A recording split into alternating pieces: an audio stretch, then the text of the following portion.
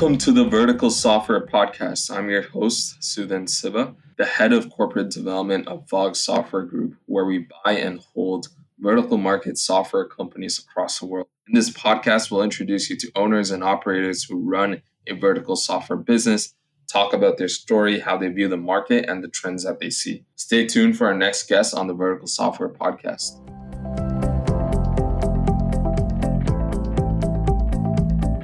Hey everyone, very excited to have Jean, CEO and founder of Bus Patrol. And over the past 6 years, in my opinion, he's built an incredible business tackling a very specific problem, one that we all probably have seen, encountered, and likely ignored, relating to the safety of children everywhere. And he's previously run businesses in tech and the supply chain space, but this in particular is a very interesting business to me and one that I'm excited to dig deeper into. So welcome to the podcast, Jean. Why don't you introduce yourself? Tell me more about your story. Yeah, perfect. I'm Jean Souliere. I'm founder and CEO of Bus Patrol. I was born in Montreal, was raised pretty much across the country. I lived half my life in Toronto, a quarter of it in Montreal, spent some time in Vancouver and Halifax. So coast to coast in Canada. Spent a lot of time working with big tech American companies, so spent a lot of time in the US as well. Most of my life has been around technology. So I started my career very young in the call center business, then moved into developing and launching the loyalty program at Shoppers Drug Mart. And from there moved on to Oracle, web methods, and then NetSuite. My whole career was focused on supply chain logistics, and then moved into cloud computing. We took NetSuite public in 2007, and I was there until 2010, where a really interesting, innovative place to understand the nature and dynamic of how cloud computing was going to evolve how businesses operate. So from there, I went back into trucking and in supply chain. So I left tech to own a small brokerage, and my friends told me I was crazy. They're like, "What are you doing going into trucking?" And the way I described it was like, IT is like the white blood cells of the human body for business. It gives companies the information they need to stay healthy, but transportation logistics is like the red blood cells. Because any products that anyone ever makes have to ultimately get in the hands of this physical person. And so data moves at the speed of light, but trucks move at 60 miles an hour if there's no traffic, right? So, and if you don't understand those limitations, then you can't really truly understand the marriage of technology in the physical world, which is why I did what I did, was to really round out my skill set and get closer to reality. From there, we grew this little brokerage and from 5 people to over 50, and then sold it. And that was kind of my first, I'm an entrepreneur now, right? Like we did it. And in the process, and that's how I kind of like fell into this. All I was doing was looking for ways to automate the logistics business, looking at small mom and pop trucking companies and how they were challenged with managing their businesses in this world without necessarily having the tools. And in doing that, we found this like use case in the States that it was technology that was applied to school buses. When I saw that, I was like, do people actually pass stop school buses? That was my first instinct. I was like, I thought you went straight to hell if you did that. And so I went back to Montreal. A friend of mine who owns a school transportation business, I asked him, people pass stop school buses? And he was like, yeah, man, it happens all the time. So we said, okay, well, let's test this. So I asked him to ask 15 of his drivers to manually track how many times cars illegally pass them. And I did it in my own neighborhood, because we were like, everyone says no one does this, like where I live, right? So then we grabbed all that data over a month. And the average violations per bus per day in our really rudimentary kind of manual survey was almost 3 violations per bus per day. Okay. So to give you some context, there are 50,000 school buses in Canada. In America, there are 500,000 school buses. So you start looking at that per day and you start to see, wow, this is happening like millions of times a year. So then, we went on this, call it exploratory journey where we took some of the tech that we found in the States and we went to North Bay. And in North Bay, this is in like the winter of 2015, we went and we... And for listeners, like give context as to where North Bay is in Canada and US. I mean, you and I know this, but that's very far out there. Yeah, North Bay, Ontario. It's about 4.5 or 5 hours north of Toronto. Well, we chose that spot for really two reasons, right? One is like cold, really cold. It was -40. We actually waited until we could get like the right climate to test the tech. But also one of the main reasons was there's a little boy, Adam Ranger, who was killed because of one of these violations in 2000. Pierre Ranger, his brother, who's the founder of Let's Remember Adam charity, we wanted to go test this tech in the community where this loss occurred. So we had a lot of support from the transportation consortium, so the school bus operating entities in Northern Ontario. And that's why we did what we did. So we went in there in North Bay and like we rolled up our sleeves, like literally like popped the panels off and wired this bus and like turned it on, and the tech did not work. Nothing would boot up. Like I don't think the people who had thought of this tech configuration ever considered what it would be like to run this kind of application in Canada. So we quickly realized that even though the problem had been identified in America, that the solution hadn't been properly designed. So at that point, we started, hey, we believe that this is a problem. We actually believe that we can make an impact in Canada. A lot of the back-end processing in the application that we saw was really super interesting. So then we thought to ourselves, hey, if we took some of that back-end processing technology and evolved it and applied our know-how around AI and how we can start to drive automation, and if we built a unit that could actually be like an industrial, like aerospace, like grade kind of application and equipment infrastructure, that we could put it in any climate. And then we started thinking, wow, we could actually like connect and wire and cloud connect every school bus in the world. So that's kind of the place where we started with this like really, really huge idea, which is actually becoming reality, which is awesome. That's the most exciting thing you can do as an entrepreneur, is dream big and actually have it happen. So that's what we did. So we went in, we said, we're developing our own tech. We started working with engineers in China. Like when it comes to, call it surveillance tech, comes to cameras, all of that technology, like the Chinese supply chain, they're the leaders in the world because they use this in their day-to-day lives, which we've seen examples of during the COVID outbreak. And we see things on the news on how temperature cams are used and all that stuff. So we really focused our energies with a partner in China. And then we started development in call it the winter of 2015. A year later, we basically had the most robust hardware spec we could develop with the know-how we had at the time. And so we started our adventure, and then we started acquiring. So we started acquiring IP. We bought some of the proprietary technology that was used, and then we started coding on top of it and coding our own algorithms to make sure that we could take AI and embed it in everything we were doing. So that's where Ava was born. Ava, she is our AI engine, and she stands for Automated Violation Analysis. So what she does is she uses object recognition to constantly survey the space around the school bus to be able to automatically identify vehicles that illegally pass it. When we're plugged into the school bus, we're plugged into all of the telemetry. So all of the signals that come from the bus, we can capture. So in the school bus world, when you take your school bus, before you stop, you have to flash your amber lights. And then when your amber lights flash, that's saying, hey guys, I'm about to stop. Then your red lights flash. Your red lights flash and it stops. And then the stop arm comes out. So operationally, the process is, hey guys, I've got this big, huge yellow school bus that is flashing like a Christmas tree. Stop, right? Stop arm goes out, cars ignore it. But now I can tell you from an evidence perspective how many seconds a car had to stop from the time the yellow lights went on, the red lights went on. And then I can start to do predictive analysis through Ava to be able to identify and catch these. And now we've got our license plate cameras are like 4K.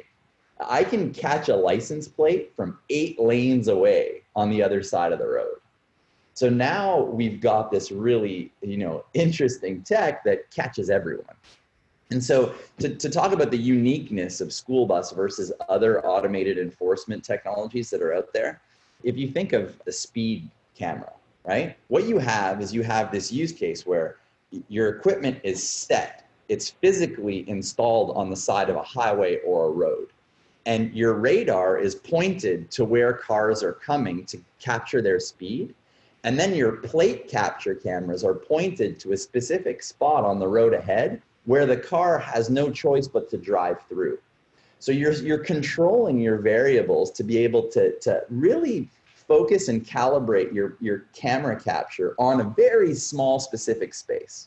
So that's easy.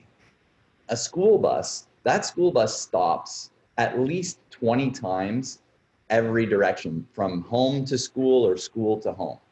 Now that school bus can stop 4 feet, 5 feet, 10 feet from where it stops. There could be variance in where it stops every day just because of day-to-day traffic and things like that, or just the bus driver was a little heavier on the brake that one morning. So that might not seem like a lot when you're on a foot difference, but a foot difference 8 lanes away from a plate capture and angle perspective makes a tremendous difference. So that's why we kind of built the killer app, because we are completely agnostic to where that bus stops. Our object recognition technology can really grab at like hundreds of vehicles at a time if we want it to be able to identify and build these evidence packages. So anyways, I'm rambling on the tech. I do apologize. I really enjoy what I do, and I'm pretty proud of what we built. So then once we did that, then we had this like great engine, and we had to flip the world on its head a little bit, because, ask yourself, why are school buses no different today than they were when we were kids? From the vinyl on the seats to the no seat belts, it doesn't look different at all. When you sit in your car, though, your car looks a lot different than it did when you were a kid, right? So you're like, okay, so why? Well, the real honest answer is that we're not investing in that space. There's not enough return on investment.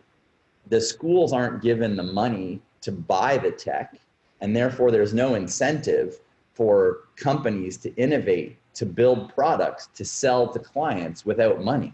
So now what you have is you've got this scenario where, as a society, we've chosen to make sure the trucks that move the t-shirts we have on our back have more technology than the buses that move the kids that represent our future. And that's messed up. It's a messed up but logical consequence to the choices we make. So on top of building the killer app, we built the killer program. So because we can actually capture all of these violators, these people who are putting the lives of children at risk, the volume at which we're catching them and the fine revenue that we're creating, we've created a mechanism where we've removed risk. So we're saying, hey, school district, city, county, you guys don't need to spend $1 on this. What we're going to do is we're going to build a program where Bus Patrol is going to invest in the infrastructure. We're going to deploy all of that infrastructure for you on 100% of your fleet.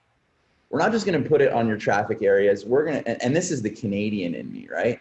Why do we have cell towers in northern Canada where no one lives? Well, it's because the government said, the CRTC said, you guys, if you want a license to our airwaves, you have to build the infrastructure up north, right? Yep. So what we've done is we said, hey, guys, we're imposing that tax on ourselves, because I'm never going to stand in front of a mom and say, oh, your kid's bus doesn't have the tech or didn't have the tech because I couldn't get enough profit out of it. No, that's not how that works.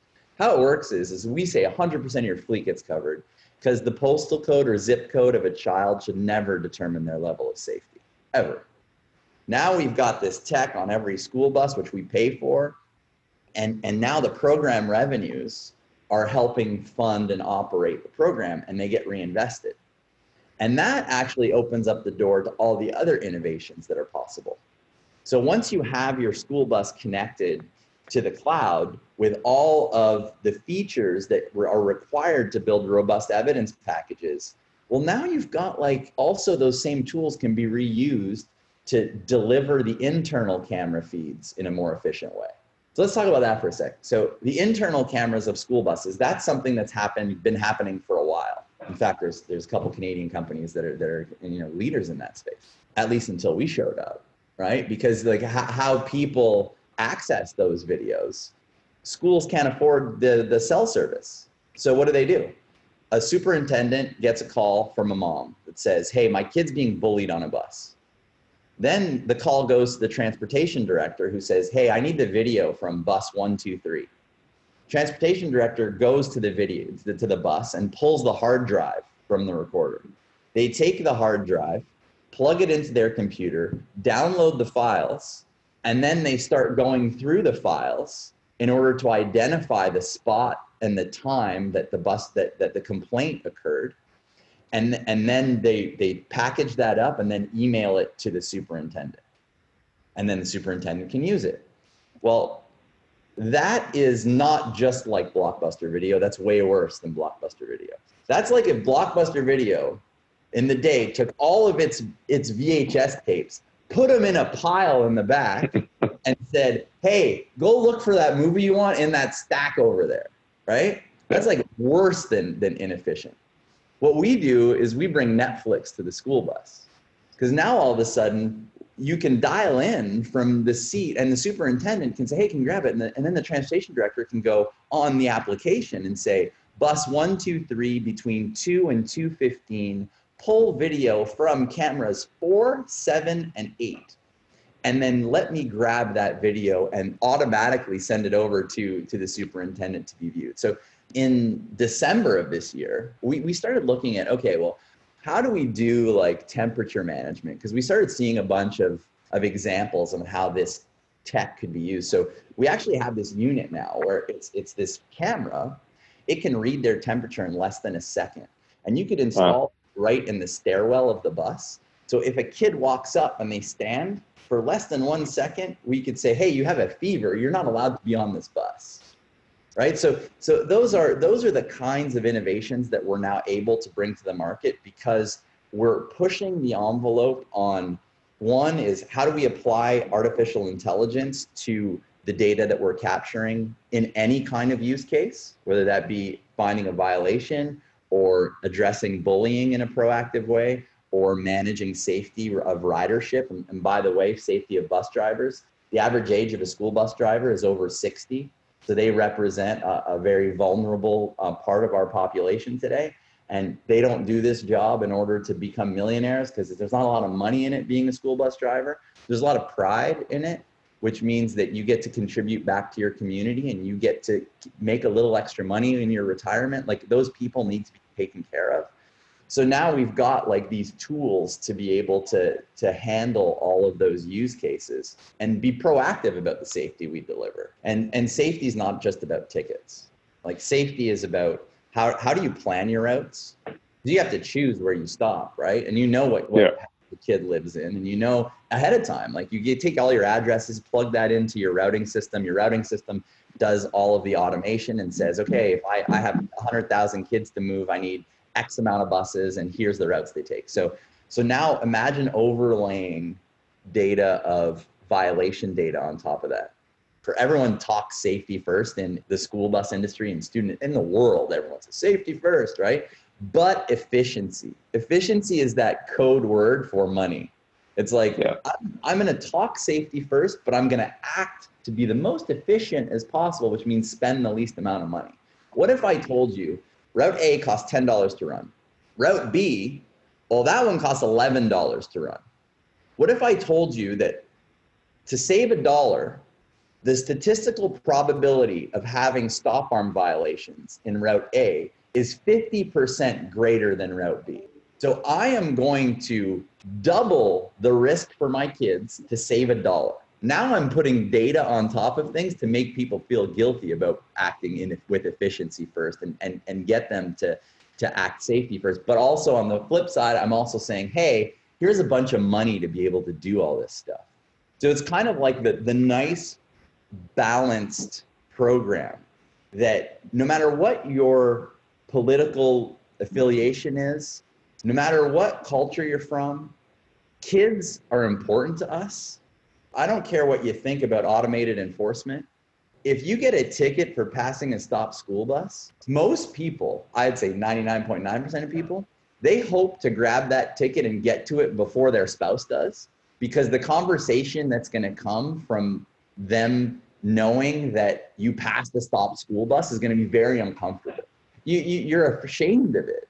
So that's the other tool we're able to use. So we're able to use data in order to proactively change process in order to make kids safer. But we're also leveraging, human moral code and shame and education. So every video that gets viewed is a chance for us to educate a driver that maybe didn't know or maybe wasn't paying attention. And then we're helping that driver because everyone suffers when a kid gets killed. And by the way, people talk about, well, how many kids are getting killed and what's the data around that stuff. Well, in 2018, during Student Safety Week, 1 week, there were 6 kids killed in America, 6. And there are another 8 put in hospital because of this. And so the consequences, because of distracted driving, because of how society has evolved, it's getting greater and greater. But my answer back is always, okay, well, how many is enough? Like, they're our future, right? 1, like, I don't want it to be mine. Now we actually have the tools to do it. We've got social acceptance. The National Transportation Safety Board of America 2 months ago cited bus patrol in their report recommending that every state in America enable stop arm enforcement program laws, which we help states write. We just actually passed a law in Pennsylvania. The law in New York State was passed in August of last year. We're implementing the first school bus in Ontario next week. It's being deployed. And by the way, that school bus consortium that I talked about in Mattawa, Ontario, they're going to get their 15 buses equipped with our stuff, again, at no cost, right? So wow. The people who helped us start our company, the people who helped us through their suffering and loss and pain, helped us find a solution to the problem that affected them the most, they're going to, be the first to get it. So I'm pretty proud of that too. We've just been very, very lucky on this adventure. Yeah, no, I mean, beyond luck, I think the way you're going at it in terms of solving the problem is very inspiring and quite remarkable. Lots to unpack there, though. And no problem at all. I want to go at it in a few different ways. The first is kind of your personal evolution as a leader, right? You started off in cloud computing, I believe doing sales type work. Then you started, your own service company in the logistics space. Then you went into, building your own tech company, right? And kind of taking that to a whole new level now. Tell me more about your personal evolution and how you've had to change as a person, as a leader throughout this time. Yeah, I mean, it's a great question. So first, to talk about how I am, like, just naturally, I'm naturally curious. To give you an example, when I started working at Oracle, I was in sales, in inside sales, actually. I was on the phone selling software and applications. And so I would spend my lunches. I would go to the sales engineering department and I would buy the sales engineers lunch in exchange for them teaching me about system architecture and technology. So we would take dry erase markers on the window of the office, and then we would start to architect systems, and I would start to understand how they worked and why they worked that way, and what the most efficient ways were to design applications, whether it be online transaction processing apps or whether it be BI, or what the difference was. And so I was always very curious. So from a technical standpoint, I became pretty knowledgeable, and that's been the strength of my ability to sell, has always been based in my ability to drive value. And even as a CEO, I'm architecting solutions for clients that now, like right now, like you can talk to student transportation directors who know me like personally and who call me up and say, hey, like I've got this application. that we're thinking of evaluating can help me out, and I help. So that's the kind of leader I am. I'm a doer, right? So there's nothing I'm gonna ask my team to do that I'm not myself prepared to do or prepared to learn. So the first evolution was I committed myself to learning, and that's the most important piece. Where people kind of fall apart in leadership is, they commit themselves to getting the leadership job, and then once they're there, they use their power in order to, influence.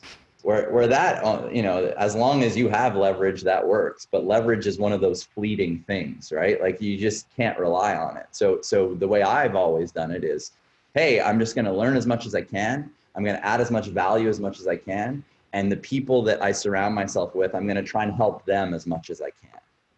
And I had plenty of failures, man. Like some astronomical failures. And the next thing is when you fall, you just get up and that's it. Like I've lost jobs, I've lost money, like lots of it. I had a failed marriage. I had all of those kind of call it formative things that you would expect to read about in a book, which I'll probably write one day, but it's all of those things I was affected by. And then as the world kind of, celebrated me as a really, really good salesperson, which I was, and I was very, very, very successful at it. Then that got away from me. Like the sales guy was dead. The leader was dead. There was no faith in my ability to actually build a company. So I kind of when I went to the logistics side of the house and became an entrepreneur, there's a big difference between working for big tech and taking the little money you have, betting on a small logistics brokerage, and then working in some small office in a suburb. Like it was just a different boat. I just loved what I did. So I just rolled up my sleeves. And again, I was curious. I worked hard, surrounded myself with good people. And then from there, the kind of universe opened up, and through serendipity, I was able to have other opportunities. So, the humility was beaten into me, which is that next piece, which is, I need to be humble. I'm blessed with the opportunity that's been afforded to me. I'm blessed with the people who have faith and believe in my leadership. And then that faith and belief in me is responded to with trust in them. So that's the other piece, right? Like if you're going to be innovative, if you're going to be on the edge and push the envelope, you need to be fast. You can't be fast and micromanage. You can't be fast and be a bottleneck to every decision. You have to trust the people you put in place to do their best. And then when they make mistakes, you have to let them. The only thing you have to be careful of is not to let them make the same mistake twice. Like if there's one place where you kind of have to be tough, lovingly tough, but tough, is don't repeat mistakes. So then you've got this empowered team, and you got to think of it Bus Patrol, right? So Bus Patrol just raised $300 million in capital in January. We're going to be on 40,000 buses before the end of the year. We are by far the industry leader. We are monopolizing this industry, and we did it. Originally 6 people who were working on the tech and who were designing all this stuff, and then hiring a bunch of people who help us process the evidence and then creating jobs for those people. And so we all trusted each other and we all did it together. And it's so, so great that the people who are here today, after the cap raise, the people who were there in the beginning, the real people, the people who drove the most value, because there's people who have come and gone, right? And they had a role. Everyone plays a role in these adventures. And without them, we wouldn't be here, but their value expired. But the people who continuously added value are still here, and they're going to enjoy the success. And that, I think, is so much fun, because you kind of look around and we all look at each other like it's kind of incredible, right? And this is something we're going to be able to share with other people about just how awesome it is and how great we feel about it. Totally. Another piece that I wanted to go at is the way you expanded the market. You started off tackling a very specific problem, which was kind of this traffic violation, right? Where cars are passing the bus when they shouldn't.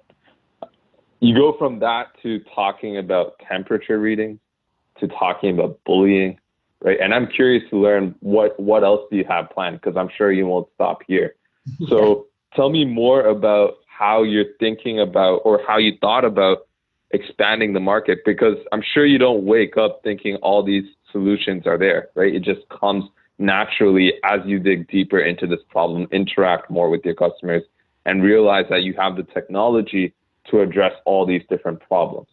So tell me more about your thought process there, how you were able to convince yourself, your team, and then your customers on this ever-growing solution and therefore market. I think where you start with all this stuff is the fundamentals. What are we using to collect data? Really, like, okay, we have this one use case. What data is required to collect in order to solve for that use case?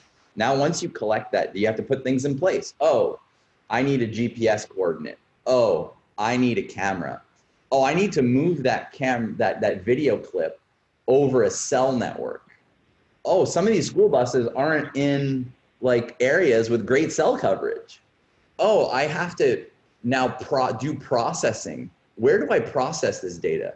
Do I process it on the bus, or do I process it in the cloud in my backend servers? And then what is my processing capability on the bus? Can I even physically do it? So you kind of struggle at first with all of the, call it the laws of physics, right? Like those are the things you just have to acknowledge exist, and then you start there. Then once you start collecting your data, you look at the nature of the data you have. And then the additional use cases just kind of magically present themselves, right? So now we capture video on the bus, we capture video looking out of the bus, and we also have microphones inside the bus. So I was thinking to myself, hey, hold on a second. Now we've got this cloud connected safety camera, and it's used to be able to track bullying, right? So if someone complains about bullying, then we can go find maybe an event that proves that the kid was bullied. Interesting stuff. You know what it takes for a kid to complain to their parents about being bullied? How many times do you think a kid has to be bullied before they raise their hand, if at all? And then you start to look at human behavior, and especially of vulnerable kids, we're being picked on for things they don't control. And now you start to think to yourself, okay, like, and when you see videos too, like when you help school districts tackle these problems, like they become really, you become emotionally invested in it, right? So at that point, like you think, I need to stop this. Like this kid's been bullied for like 3 years. Like I need to, why did he have to go through that for 3 years? So now we got microphones on the bus. What if those microphones and Ava could listen to words and phrases on the bus and identify words and phrases that were consistent with bullying, so that we could proactively go and see what's going on that bus without the kid ever raising their hand? Like that's cool stuff. That's preventing 3 years of psychological abuse to a kid. So now we think where we go back to that process. Okay, what data do I need to collect? Where do I need it processed? And this is where tech is evolving in vehicles, right? So in order to process it, right now the answer is I don't have the overhead or the processing capabilities on the bus to be able to proactively monitor that kind of volume of voice data. Like it's physically impossible to do. Could I do it in my backend servers? Yeah. But in order to do that, that means I have to continuously stream large volumes of data over a cell network into a processor to catch. Like that's not practical either. You can't, it's expensive, it's hard to do. So now that pushes the boundaries of how do we develop more edge computing capabilities? So how can we move processing from the backend server to the bus itself? And then we start to design ways to increase our overhead. How do we become more efficient? And then when you start to see what's required to solve the use case, and you put enough energy and enough know-how and creativity, and you just keep grinding it out, eventually you come up with the solution. And that is how you evolve. You collect data, use it for the use case, look for alternative ways to use that data, identify your limitations in solving for that use case, and then design ways around it. And wash, rinse, repeat. right? You just keep doing that over and over again, and eventually you become what Bus Patrol is, the leader of its industry. Amazing. Amazing. What's the conversation like with customers now? Like you're not just pitching, I don't want to call it simple, but relatively, constructed mechanism within a bus solving safety, bullying, all these different social causes. Like how do you think about pitching it to school districts, to municipalities, and other technology companies, or even automotive manufacturers? So focus on your strengths, right? Where you came from. And our core killer app is our enforcement tech. The challenge we have in communicating our value proposition to our market is not one entity, right? It's like schools control the access to the school bus, and they're responsible for managing the safety of the kids.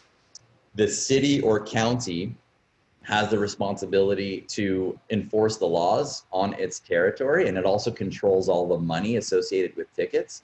And then law enforcement, who aren't responsible for anything monetary, they're a service to the city. They're not only there for school children's safety, although that's part of their mandate, they're there for the safety and security of everyone, right? So now what you have to do is first, you do a lot of education. And depending on where you are, typically you start with schools, where you talk to them about, hey, you still manually pull hard drives, right? Like the first question is I start with where they're suffering, which I know they don't need to suffer anymore. And then it becomes really easy to talk to about their tech problems. Another good example of how I relate to schools is parent apps, right?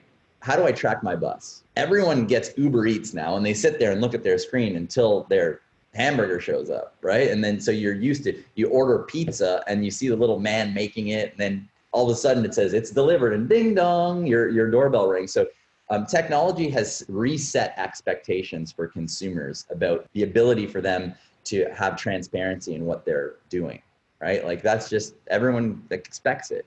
So they think it's easy for school bus to track your school bus. So, hey, why don't I have an app where I can look at my school bus and I can see my kid on, I can see what bus my kid is on, and I can actually physically track it on its way to school. So I know that they're safe. Totally.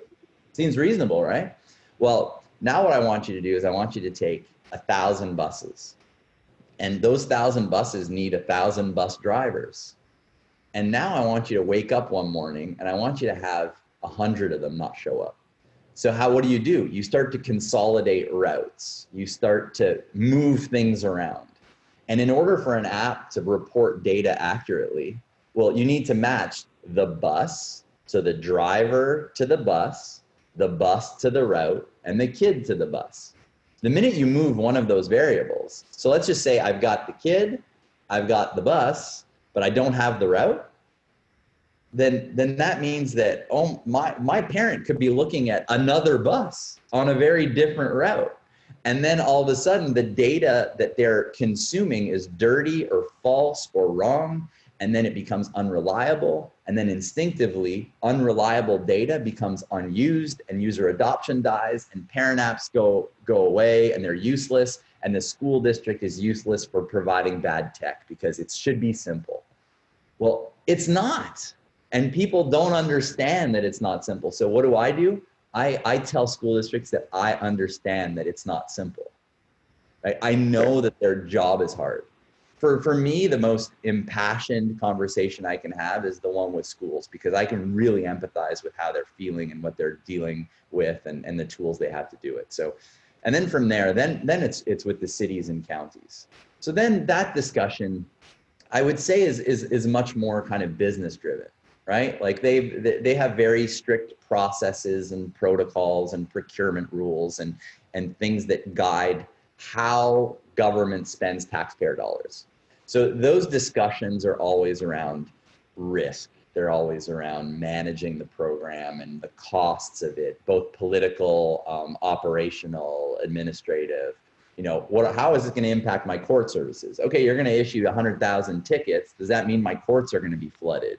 Do I even have the staff to do things like that? So that's when you start to educate them on automation. You start to educate them on a lot of the manual processes that government have in place. Like there's a lot of paper processes swivel chair integration. The government space is a space that, given the opportunity, I could automate the crap out of it. Like seriously, like we could really make the government more efficient in a lot of areas. And that's another development path for us, because as we start to automate transactions for government, then we also show them how we do it. How do we make sure that when we create a ticket in our system, that ticket shows up in the county's finance system, that the police system that actually scans the license plate and sees, hey, this ticket hasn't been paid, I need to pull this guy over, he shouldn't be driving, or the court system that is actually, adjudicating some of the contestations around that. Like that's all integration problems. And, thankfully I spent a good amount of time at Web Methods managing all of the integration flows of systems and data and how they apply to process. So now I come in with that kind of, hey guys, you can do social good in your city or county. You can do it without putting the law-abiding taxpayer at risk, and you can do it without taxing your resources.